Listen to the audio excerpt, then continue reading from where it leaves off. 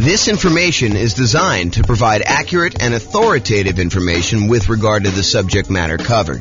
It is offered with the understanding that the presenters are not engaged in rendering legal, accounting, or other professional services. If legal advice or other expert advice is required, the services of a competent professional should be sought. Welcome to the Independence Real Estate Investing and Real Estate Financial Planning Podcast. Learn all about investing in real estate in Independence, Missouri, with a combination of real estate financial planning and modeling with numbers specific to Independence, plus syndicated, more generalized recordings of live and pre-recorded real estate investing classes, not all of them specific to Independence. Be sure to stay tuned after the podcast for a message from our sponsors. Well, good morning and welcome, everyone. I am James Orr, and today we have a really interesting class, a class I've not really seen anyone teach to real estate investors before. It's, I think it's going to be eye-opening to a lot of folks, and so we're going to jump right in, but today we're going to go over how much should you put down when buying rental properties, and specifically the returns for various down payments. So let's jump right into it, and I'll kind of explain what I'm talking about as we go.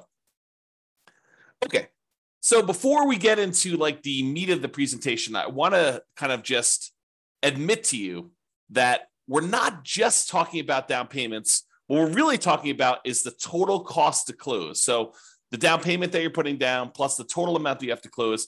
And if I were to do this presentation again, I didn't want to kind of muddy the waters with getting into these discussions of reserves and cumulative negative cash flow. But really, if I do this at a more advanced level, and I probably should do an advanced version of this, but I want to give you the basic framework of this first. I really should do this class where I'm talking about the total cost to close, plus the reserves, plus any cumulative negative cash flow you anticipate having on that property that you've set aside to make the overall investment much more conservative. Okay, we've talked about this idea in previous classes. And I probably need to do an entire class just on this topic. But the idea is, let's say you have negative $200 a month in cash flow on a property that you're considering buying.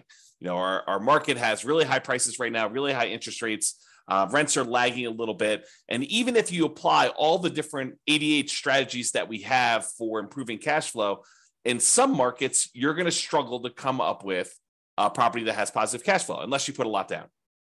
And so you may decide, hey, look, instead of putting, 20% more down in order to get this property to have positive cash flow, I might choose to set aside the amount of negative cash flow I'm going to have to cover me through when I realistically think that I'm not going to have negative cash flow anymore. And so what you do is you say this, okay, I've got negative $200 a month in cash flow on this property I'm considering buying. So over the course of the first year, I have negative 200 times 12, which is about $2,400.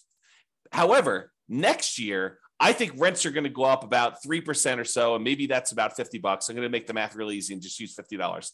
So rents are going to go up by about $50, which means my cash flow is not going to be negative $200 a month in year two. It's going to be negative $150. And I'm doing some really oversimplified math. Yes, you want to do the actual math to do this, but I'm just kind of doing some really rough math to show you exactly how this works. So $200 a month negative in year one. Now, because rents went up $50, you have about negative $150 in year two, which is about $1,800 negative cash flow. In year three, rents go up again a little bit, about 3%, which means about $50 a month in this case, for example, to make the math easier. So instead of having negative $150 a month in cash flow in year three, now you only have negative 100. You do that. So negative 100 times 12 months is about $1,200.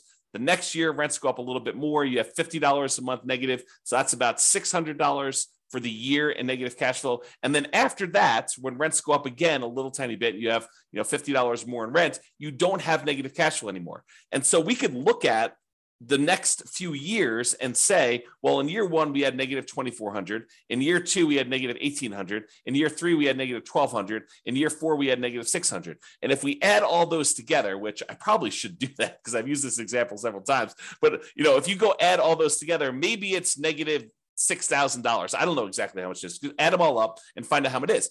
And so if you say to yourself, look, I have this negative $200 a month in cash flow. If rents go up just a small 3% per year for the next, whatever that is, 5 years, the chance of me having negative cash flow after 5 years is really low. So I could take $6,000, set it aside in addition to my reserves, knowing that that will help cover any negative cash flow I might have on this property for the reasonable future that I see with having rents go up a tiny bit each year. Now, with that being said, do rents always go up? No, they do not.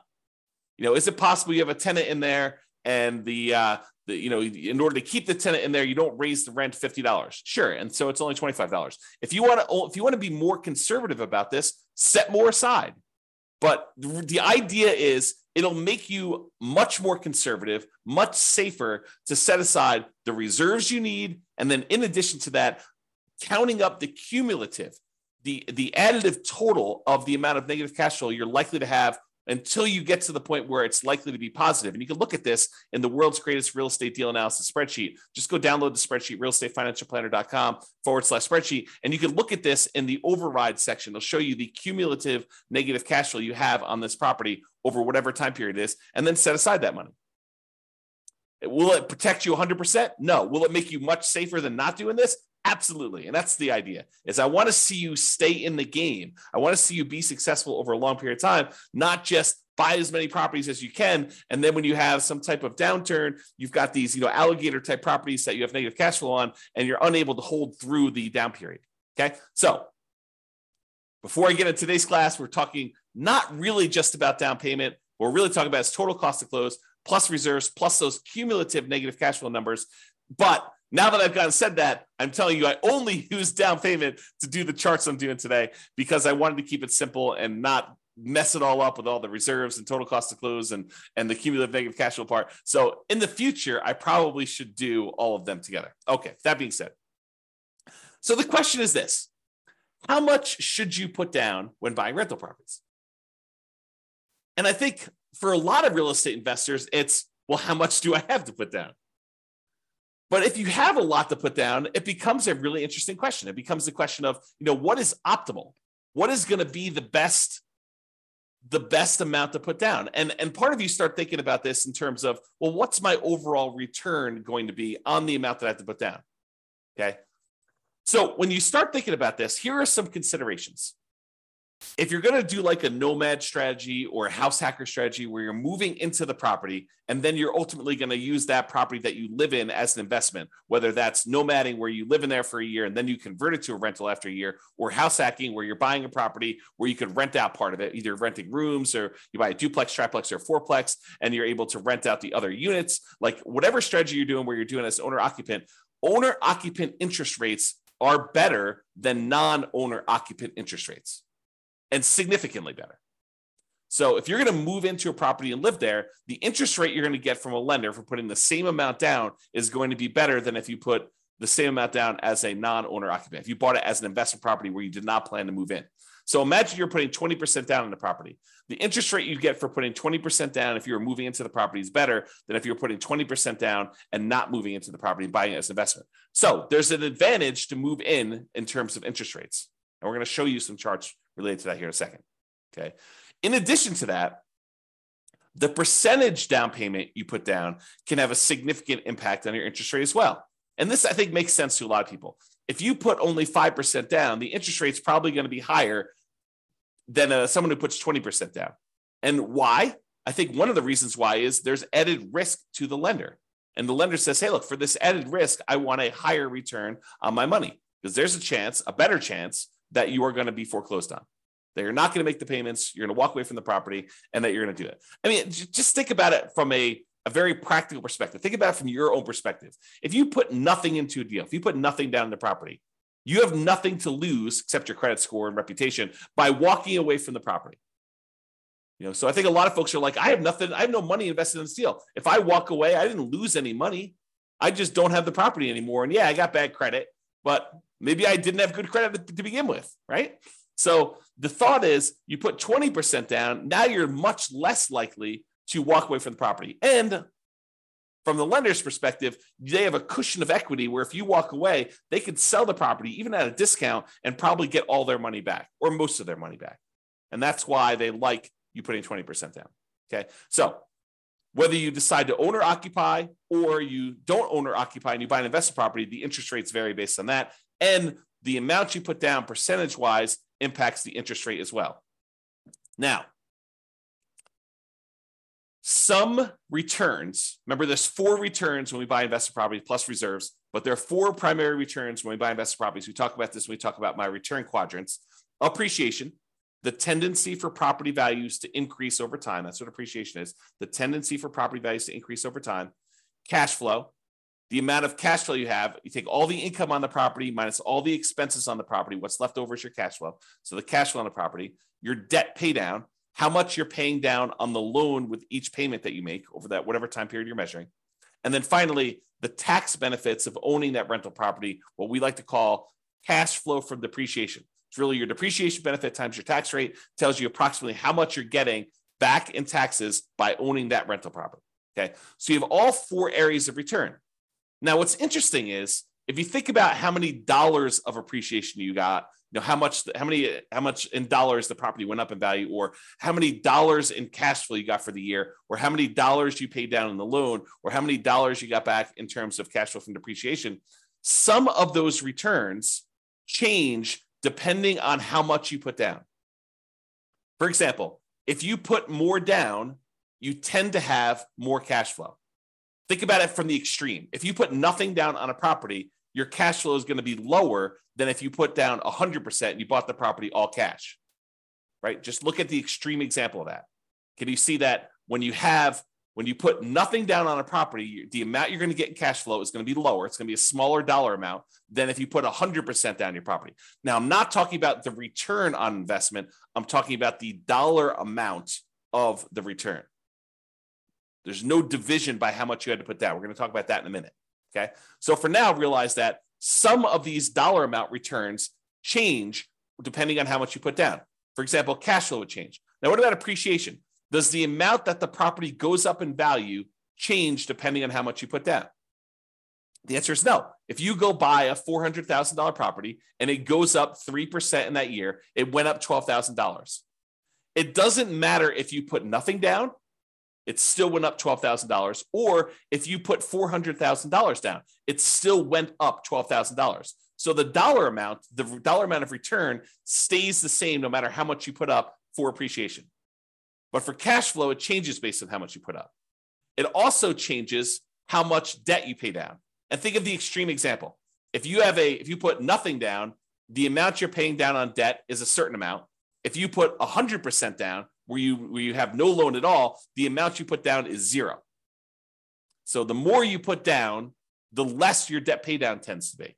There's some exceptions, whether you do 30-year loan or 15-year loan. But if you're doing the same term of loan, then that's the same. It makes sense.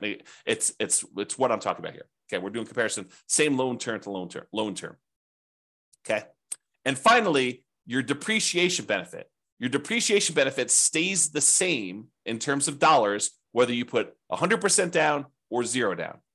You still get the same tax benefits, whether you put nothing down or you put 100% down when you buy a property. Okay, so what's interesting though, as I hinted at, even if the dollars stay the same, even if the amount of appreciation you got is always $12,000 as an example, the return on investment would change depending on how much you put down. So now you're talking about return on investment is the dollar amount you earned divided by how much you put down in order to get that.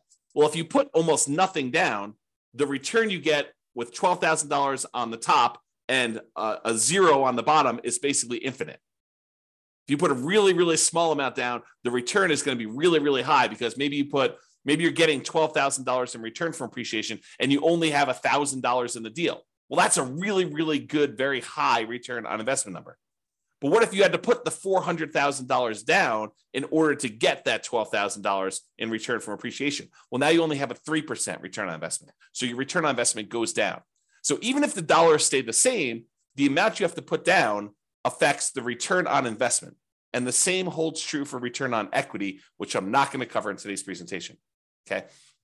But these returns vary depending on how much you put down. So the question is, how much should I put down? Well, we're going to talk about that today. I'm going to show you how these returns vary on a single property.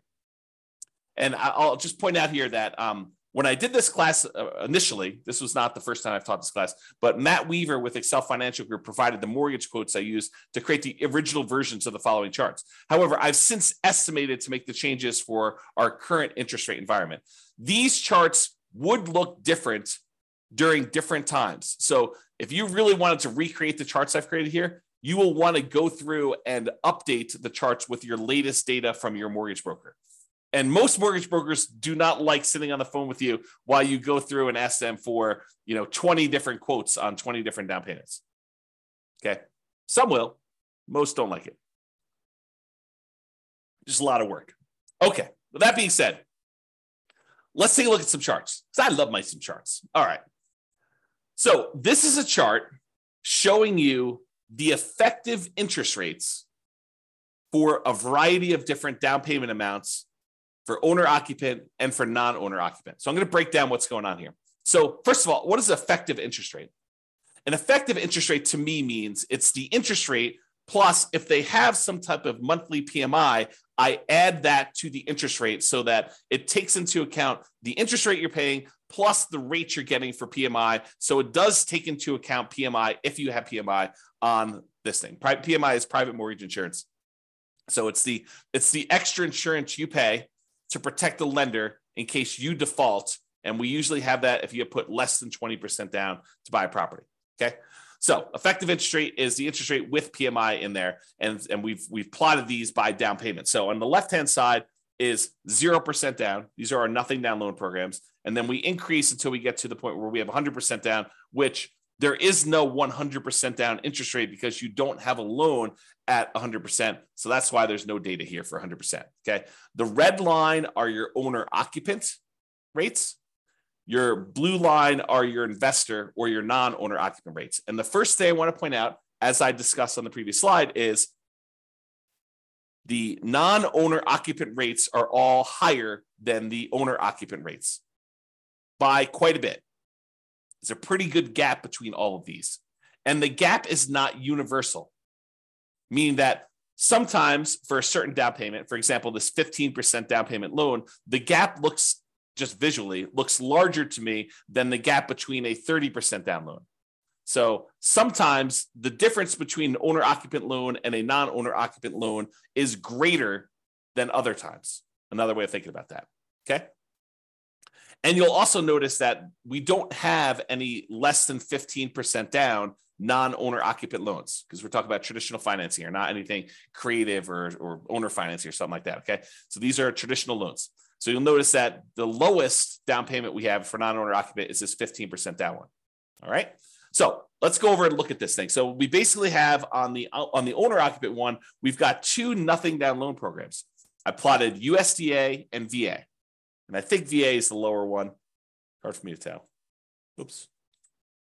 Yeah, I can't quite tell. So I think VA is the lower one of the two, though. And so you can see the difference in the rates for these nothing down ones. And what's interesting is the nothing down ones look like they're even better rates than the ones with low down payment, partially because the VA one especially has a funding fee.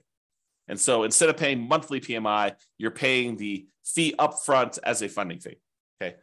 All right. So we've got these two nothing down loan programs. Then we bounce up here to the 3% down conventional loan program, which you can see where it is right there. And then the next one is this 3.5% down FHA loan. And so that one, as of right now, when I got these quotes, that was a little tiny bit lower than the conventional one with PMI. And the FHA one had their PMI added in too. So it does all of them take into account the PMI.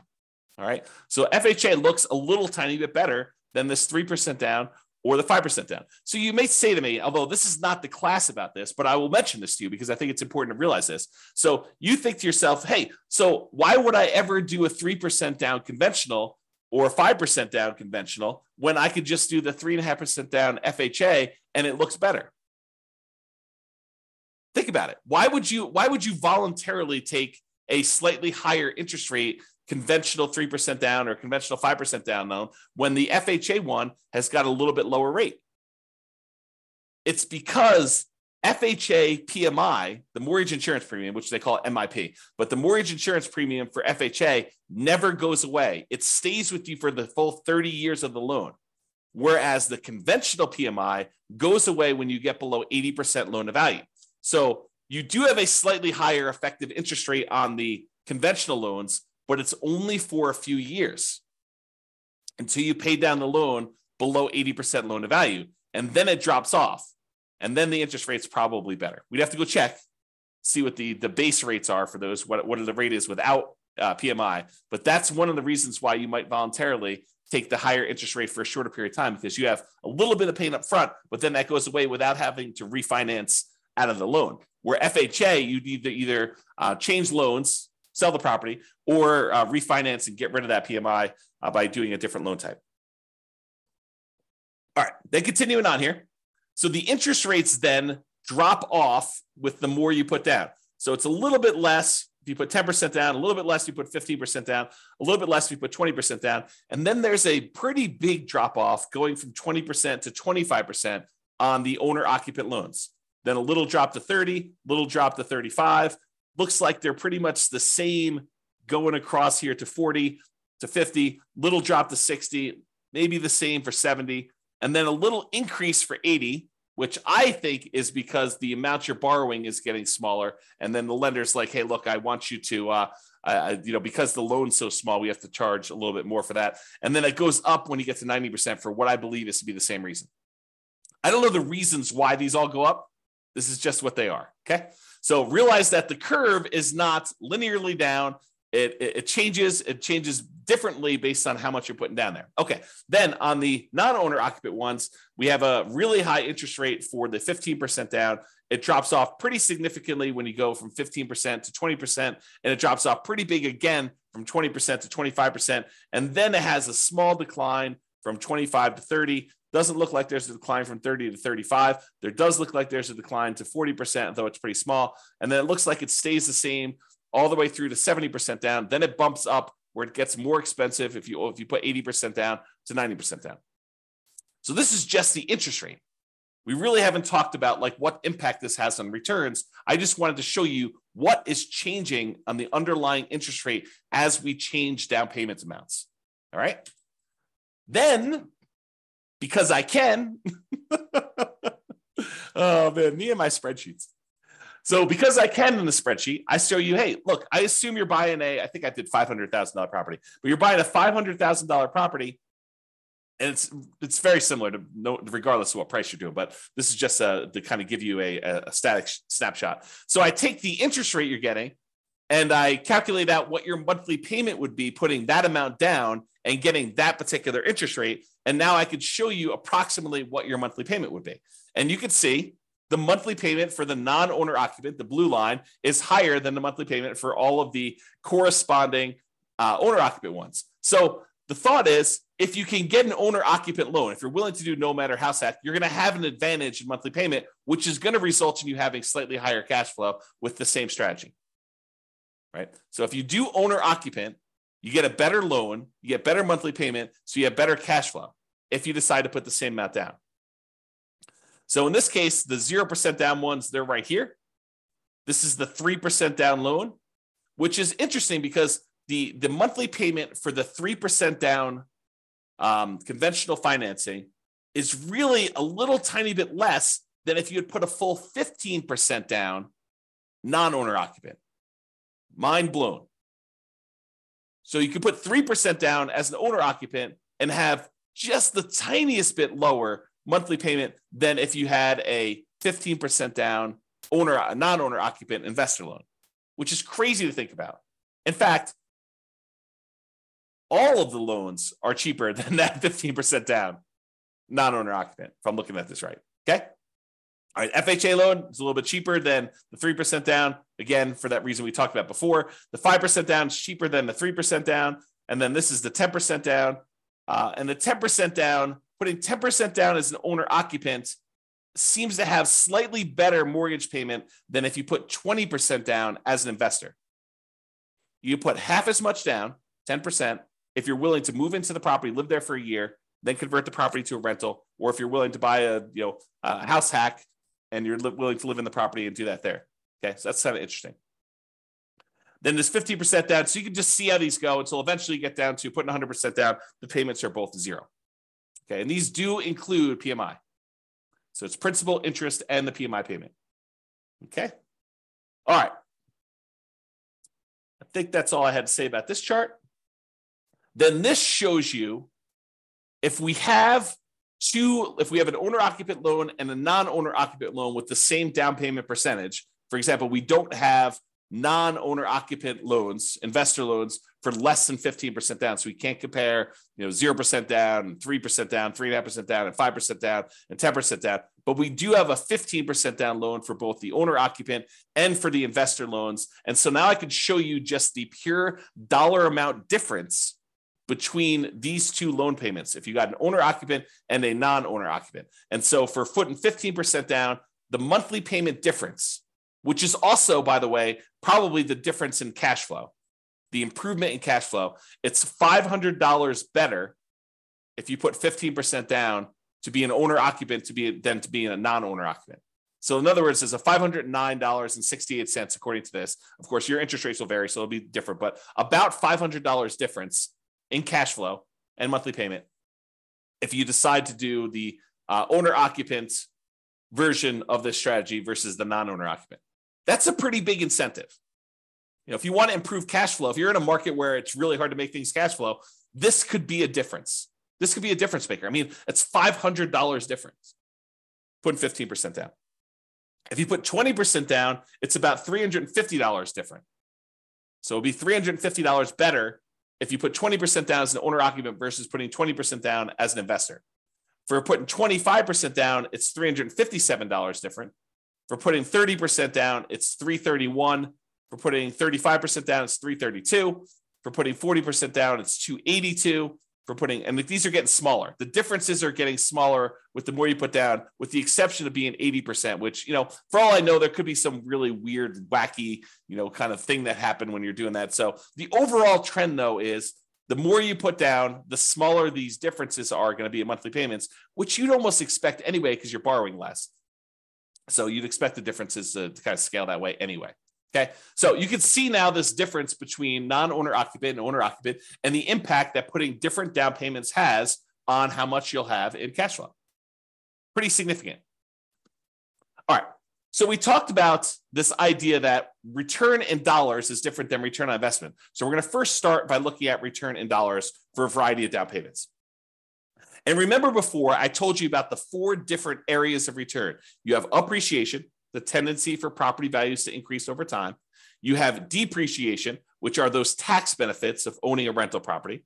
You have cash flow, which is all the income you have on the property minus all the expenses, including your principal and interest, your mortgage payment, your taxes, your insurance, your vacancy, your management, your maintenance. All of those things get subtracted out. So this is really true cash flow after all expenses.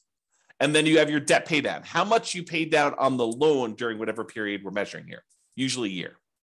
Okay, so you have those 4 areas of return: appreciation, depreciation, cash flow, and debt pay down. And each one is shown on this chart using a different color. So appreciation is blue, depreciation is yellow, cash flow is green, and debt pay down is red. You'll notice they also match the colors we typically use when we talk about the return quadrants, because these are the returns in the return quadrants that we talked about.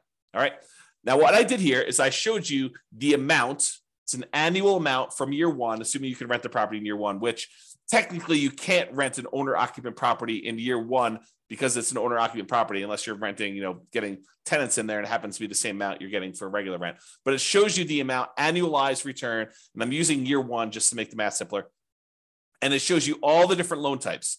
Right here is the cutoff. Right here is the cutoff between owner-occupant, and then these to the right of here are investor. So you could see where they kind of like change pattern abruptly. That's where it changes from owner-occupant loans. These are all the owner-occupant loans, and these are all the investor loans. And so I show you the down payment amount. So these are the 2 0% down ones. This is 3% down, 3.5% down, 5% down, 10, 15, 20, 25, all the way up to 100% down.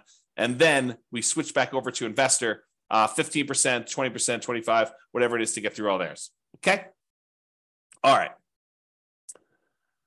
So this is what we're talking about now. So you got all these loan programs here, and it shows you the returns we're getting for various things. So one of the things I want to point out is what varies and what stays the same. I kind of covered this during the intro, but I'm going to cover it again here because you can see these charts and they look really busy. It's hard to tell exactly what's going on. So here's what is changing and what's the same. So first of all, what stays the same? What stays the same is appreciation. The property value is going up that amount no matter what you put down on it. And then depreciation. The tax benefits you get from owning that rental property are the same no matter how much you put down. Okay, so that's these two over here. And it shows you the dollar amount is the same no matter what loan program you got. It looks like in this particular case on about a $500,000 property, which I believe is what I use for this, it's about $18,000 a year in benefit from that first year. And about $15,000 of it is appreciation, is the property value we're estimating is going up about 3% a year. It's about keeping pace with inflation, if you think of it that way, on a $500,000 property. And then here's the depreciation benefit, the tax benefits of owning this rental property, the cash flow from depreciation, how much we're getting there. And you can see that difference there. Okay, about $3,000 or so. All right. Now, what changes? Well, depending on how much you put down, it varies how much you pay down on that loan. And depending on how much you put down, it varies how much cash flow you're getting. And so you can see that there's a whole bunch of these early on where you're putting 0% down or 3% down or 3%, 3.5% down or 5%, 10% or 15% down, or even 20% down for the owner occupant ones where you would have negative cash flow with the property that I picked. In your market, it may be positive, but you're more likely to have negative cash flow the less you put down. Think of it this way. What is cash flow? Well, what is negative cash flow, rather? Negative cash flow is really a deferred down payment. If you had put 100% down, you wouldn't have the negative cash flow, right? Put 100% down in the property, then you don't have a mortgage on it, the property would cash flow probably. You put 10% down, the property probably still cash flows. You put 20% down, you put 90% down, the property still cash flows. You put 80% down, the property still cash flows. But the less and less you put down, the less and less your cash flow is likely to be. And so you get to the point where you put a little down and you probably start having negative cash flow. So what is that negative cash flow? That negative cash flow is a down payment that you did not make. You're almost making the down payment monthly that you should have made to have positive cash flow. So negative cash flow is really a deferred down payment. You're making the down payment that you should have made to have positive cash flow to begin with, but you're making it monthly. That's what negative cash flow is. Okay. So if you put nothing down, you have a certain amount of negative cash flow that if you had put a lot more down, you wouldn't have had. So you can see here, though, how much in dollars the negative cash flow is on these properties. And then you can see how much you have in debt pay down. And you tend to have a larger amount in debt pay down with the less you put down. You put down zero down, put nothing down on a property, you tend to have a larger amount of debt pay down. And this sort of makes sense, right? If you're paying off all these loans over a 30-year time period, if you put less down, you have more that you need to pay off over that same period. So you got to be paying more off in order to pay it down. And the amount that you pay down actually does vary a little bit with interest rate. So the interest rate comes into play here too, because the higher your interest rates, the less you are paying down in debt pay down. Okay. All right. So you can see over time that this kind of changes. And in the owner occupant one, it goes slightly positive cash flow, somewhere between 20% down and 25% down. In this example, your city will be different. Your analysis will be a little bit different if you did this analysis for yourself. Okay. So I just did this for a prototypical property just to show you how this works. So you see over time, the amount you're paying in debt pay down goes down a little bit until finally you're paying down 100% here. And then when you get down to this 15% down loan, I think there's something wacky going on with this 100. I must have had it mislabeled or something. So ignore that one. So the 15% down one, though, you're pretty significant negative cash flow. And then 20%, 25%, 30% down.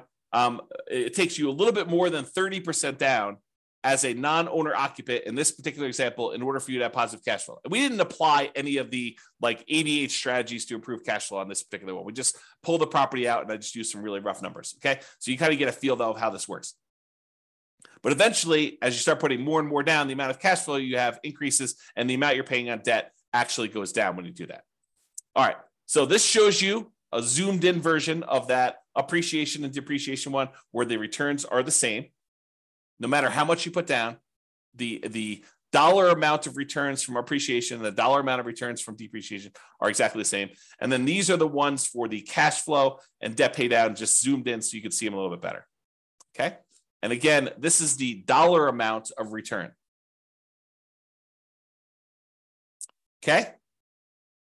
I mean, I could talk about some of this stuff for hours. So I'm gonna save myself going off on these really long tangents, because you can see that like if you add up the negative part and the positive part, you can see that this is probably net negative.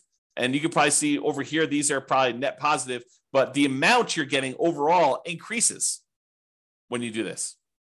So I don't know, it's kind of interesting. Just definitely some interesting stuff to look at here. All right. So we've talked about this idea of return in dollars. Now we're going to say, what is the return on what we had to invest in order to get that dollar amount, right? So the return on investment. And so this shows you the return on investment.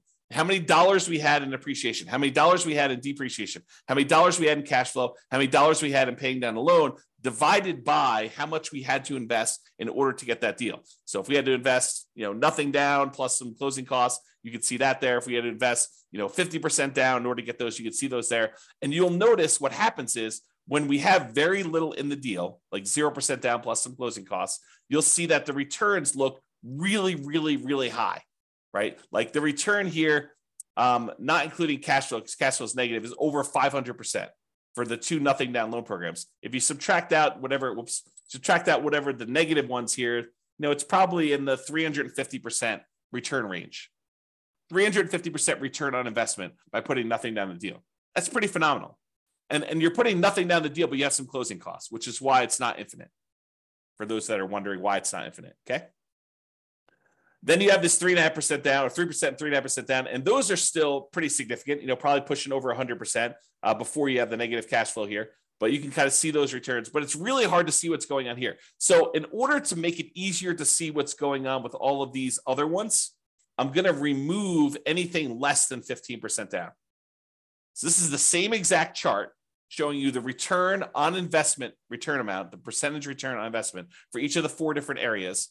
But now I've removed anything less than 50% down so that we could see what's going on with those. They were just compressed before, and it was really hard to see. So now I'm going to show you what's happening with the 15% down.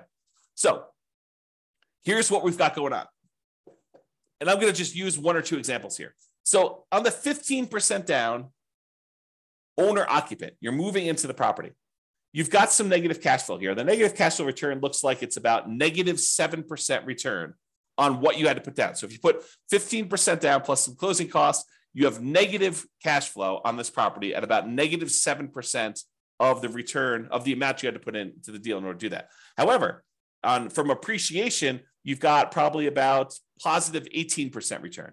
And the return from depreciation, I don't know, it looks like it's just eyeballing it here. It looks like it's probably in the plus 5%. And then the amount you're paying down on debt pay down is probably in that, 6% or so return. So you have all of these returns that are positive, and then this cash flow, which is a little bit negative here.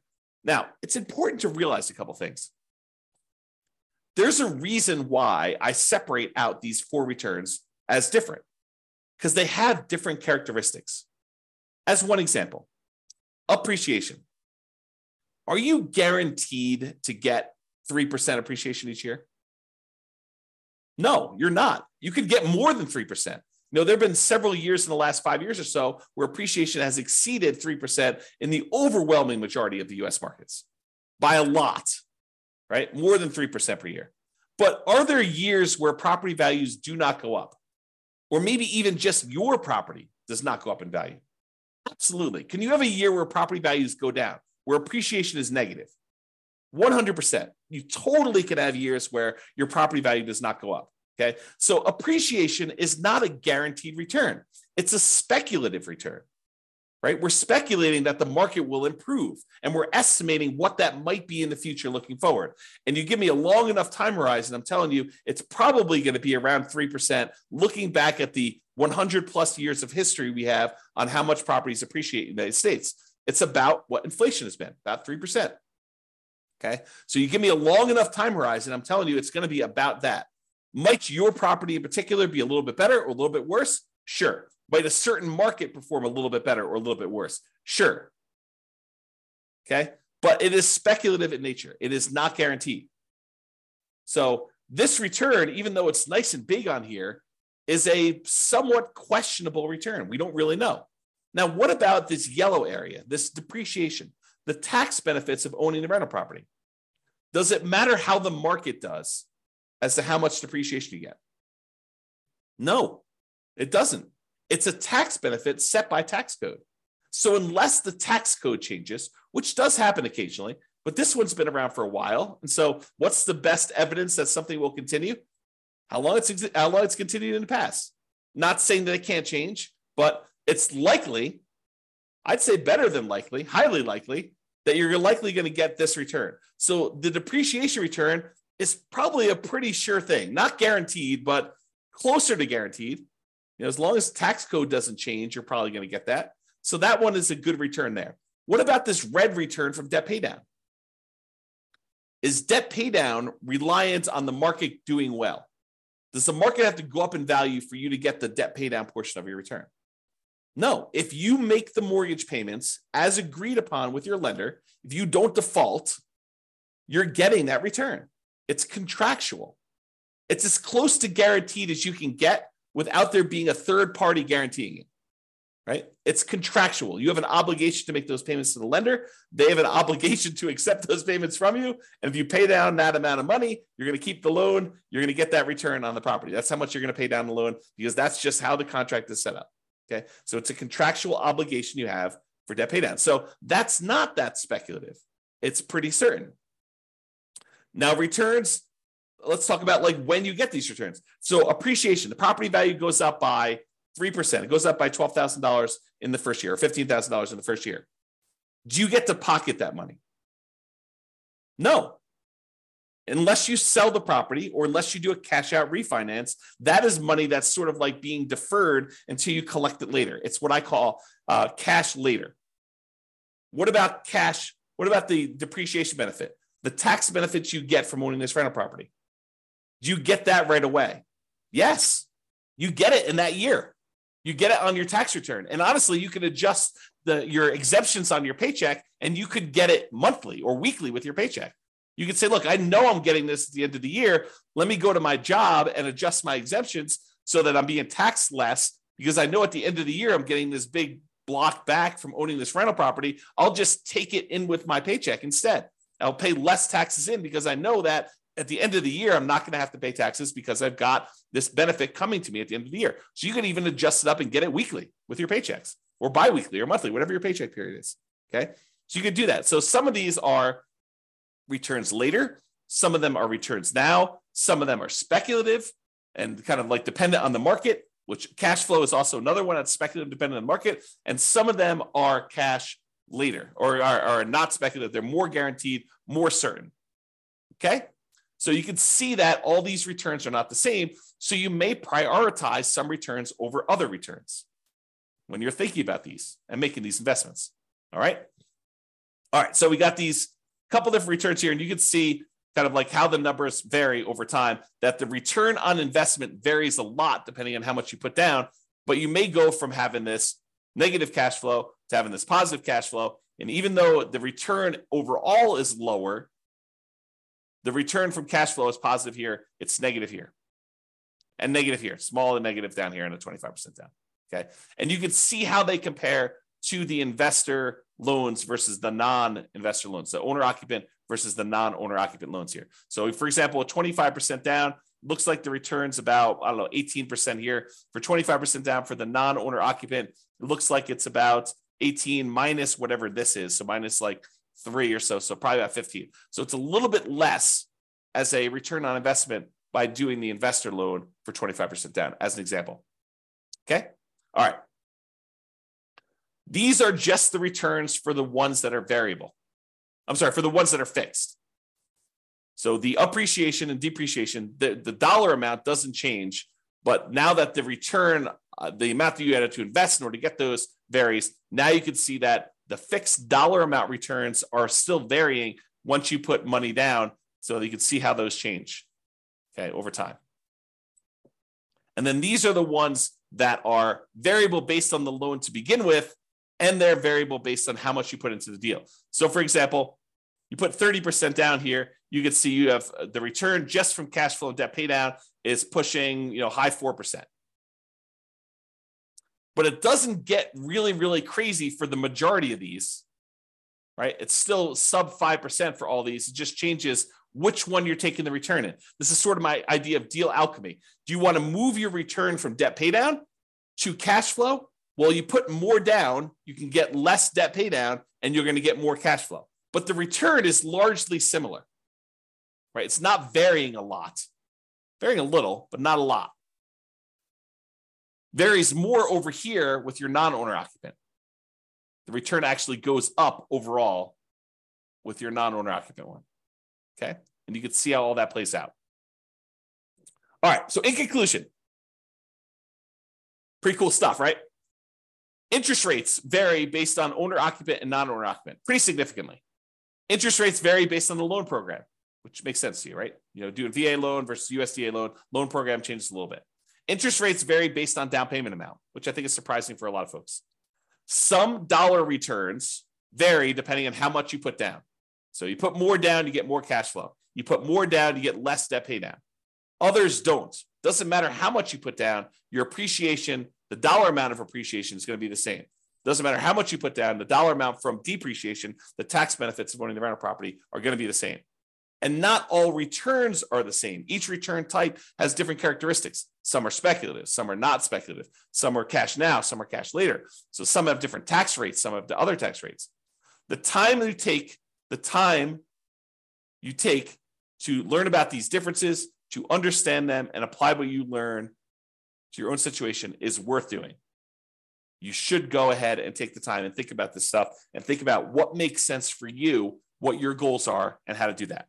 Okay. If you need help applying this, that's what we're doing, the coaching stuff. So go ahead and reach out about doing that. All right. That's it.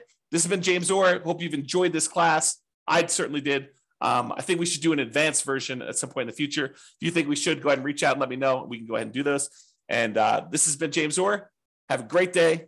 Bye-bye for now. With home prices up, mortgage interest rates up, and rents up, but not quite enough to counteract the higher prices and interest rates, cash flow on rental properties in Independence is harder than ever. Book a call with the Real Estate Financial Planner to apply our proprietary 88 strategies to improve cash flow on your rentals. See the show notes for a link to schedule your call and improve your cash flow today. If you're a real estate agent, lender, or professional in Independence that wants to help our real estate investor listeners, consider reaching out to learn about collaboration opportunities with this podcast. We'd love to add more value to our listeners by having you assist our investors buy, sell, and finance their real estate investments.